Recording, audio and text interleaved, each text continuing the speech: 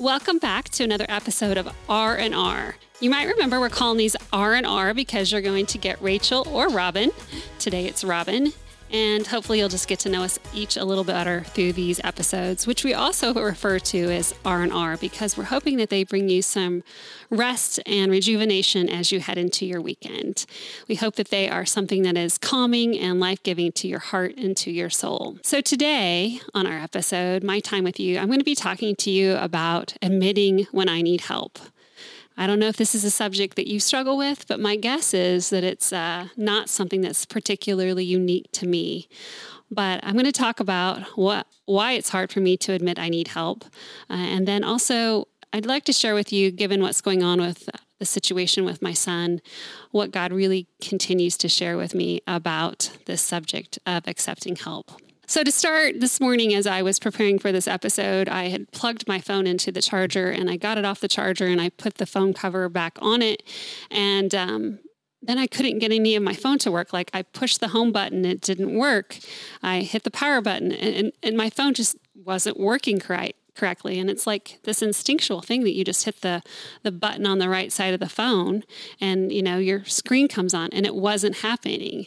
And it turns out simply I had put the case on backwards. And so my phone was upside down on the case. So that silly situation with my phone points back to the fact that I don't like feeling weak. I don't like physically feeling weak or emotionally or spiritually. I like to be able to turn on my buttons and everything fire up and just feel intuitively like it's working together. It doesn't help either that we live in a culture that doesn't value weakness, and it always tells us that we should put on our best face. The whole situation with my son's illness and him being at KU Hospital and me not being able to be with him these last few weeks has just reminded me 100 times over of just how weak and vulnerable I really am. And it's also reminded me that I really don't like being weak. I really appreciate feeling physically, emotionally, and even spiritually strong. And those are emotions and feelings that I've struggled to find in these last couple of weeks. And it doesn't help either that our culture is all about their strength, and that it doesn't really give us a space or a vulnerability to be weak. But thankfully, the Bible is not so. And I think God knew we were going to struggle with weakness. And certainly we even see that in Paul's writing over and over again. And he's so beautiful and how he talks about that God's power is made perfect in our weakness. And so I've just had to sit with that and other verses about God welcoming our weakness and that we are blessed when we are poor in spirit and that when we sit that before him.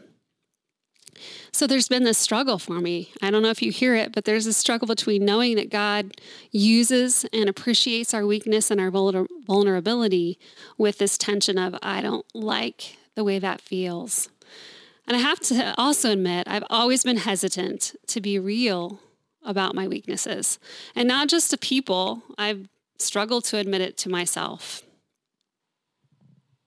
So those old habits about preferring to be strong and not being able to admit my weakness, well, let's just say they aren't faring me very well in this season when it feels like life has been turned upside down. So here we are, and people are always asking me, how can we help? How can we help?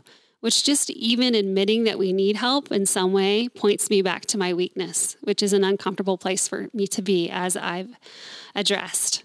So the first thing that whenever people say, how can we help? The first and foremost, the thing that I will always ask for, the thing that I will beg people to do is to pray for us. I will boldly ask people, just go before the throne of God and pray. Pray for Matthew, pray for his spirits, pray for his complete healing, pray for his doctors, pray for the bone marrow that will come from some stranger. Like there's a million things that I would, without hesitation, ask people to pray for. And I was thinking about like, why is it that I'm willing to ask for that and not for other things? I think the main reason is because I absolutely know that of all the things that maybe we need this the most. We absolutely cannot fight this battle. Matthew cannot be healed. We cannot have the strength that we need to get through the day without God's blessing.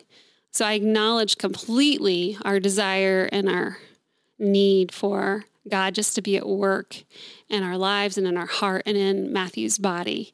That part just seems intuitive, that it's just so much bigger than us, that the one thing that I desperately want people to do is to be praying. But beyond that, when it comes to someone giving of their resources, let's say their money or their time, I find myself hesitating. If I'm honest, sometimes I even feel bad. I feel bad because I think, well, gosh, someone needs it more than we do. Or I think, I should be able to manage this on my own. I should be able to pay for whatever. I should be able to cook a meal for my family. I should be able to get my own groceries. And so I get in this cycle of just somehow this ends up being that I'm not enough, which I know is a lie from the enemy. But I do struggle with this idea that I don't want people sacrificing for me. And I have to ask myself, why? Why? Because I know that sacrificing for others, it brings such joy and is such a blessing to my life. Why is it so difficult for me to be on the other end of that spectrum? So as I've been sitting with that, this whole idea that it's better to give than receive and how that's been ingrained in me, it's taken me a step back, and it's really made me evaluate if it's just my pride, right? All these things that are letting me block the joy that is coming with these things that people want to give us, which is what I've decided I'm really doing. It's like I am minimizing the joy that people want us to experience when they're trying to bless us. And it's kind of funny because this isn't the first time I've struggled with this. When Matthew was sick the first time, I again struggled with this, and I thought I'd kind of figured it out. And in fact, since then, I've even in my speaking engagements talked about don't block the blessing and how important it is for us to be open to receive blessings from people, because in doing that, we are allowing them to feel good and to receive that blessing of being really an image bearer of Christ, of really being the hands and feet of Jesus and how they care for us. And if I don't receive that well, then I'm blocking that. And to reaffirm that for me this week, as I was sitting quietly with God, struggling about this issue of receiving help, I ran across the scripture. And the scripture comes from Matthew 9. And there was something about it that I don't really know why, except that it's probably a little God wink nudge in my heart that I was like, that scripture's interesting. I wonder how that translates in the Message. And so sometimes I like to do that. I like to take different versions of the Bible and read them. And so I pulled up this particular scripture from the Message in Matthew 9. And it said this: anyone who accepts what you do accepts me, the one who sent you. Anyone who accepts what I do accepts my Father who sent me. And this is the big part, guys, right here. Accepting a messenger of God is as good as being God's messenger. Accepting someone's help is as good as giving someone help. It goes on to say this: this is a hard work I've called you into, but don't be overwhelmed by it. So these words were such a blessing to me because I've always thought, just give, give, give. And that scripture frees me up to say, hey, look, it is just as good. It is just as godly to receive a gift. And it's as if you're receiving that gift and that blessing directly from God. So as I've navigated the last 2 weeks and the rhythms of this new season, this season that I didn't see coming, I'm trying really hard to incorporate the joy that comes from accepting the help of those who love us so well. And to all of you out there, I thank you. You're a blessing to my soul. And I just want you to know what Matthew always says: it is all a gift. So thanks for sharing it with me. Hey, friend. Thanks for listening to the podcast. We're honored that you're sharing your day with us. Don't forget to subscribe to the podcast. That way you get a notification when new episodes are released. And hey, we'd love for you to share this podcast with your friends and family. So make sure you do that.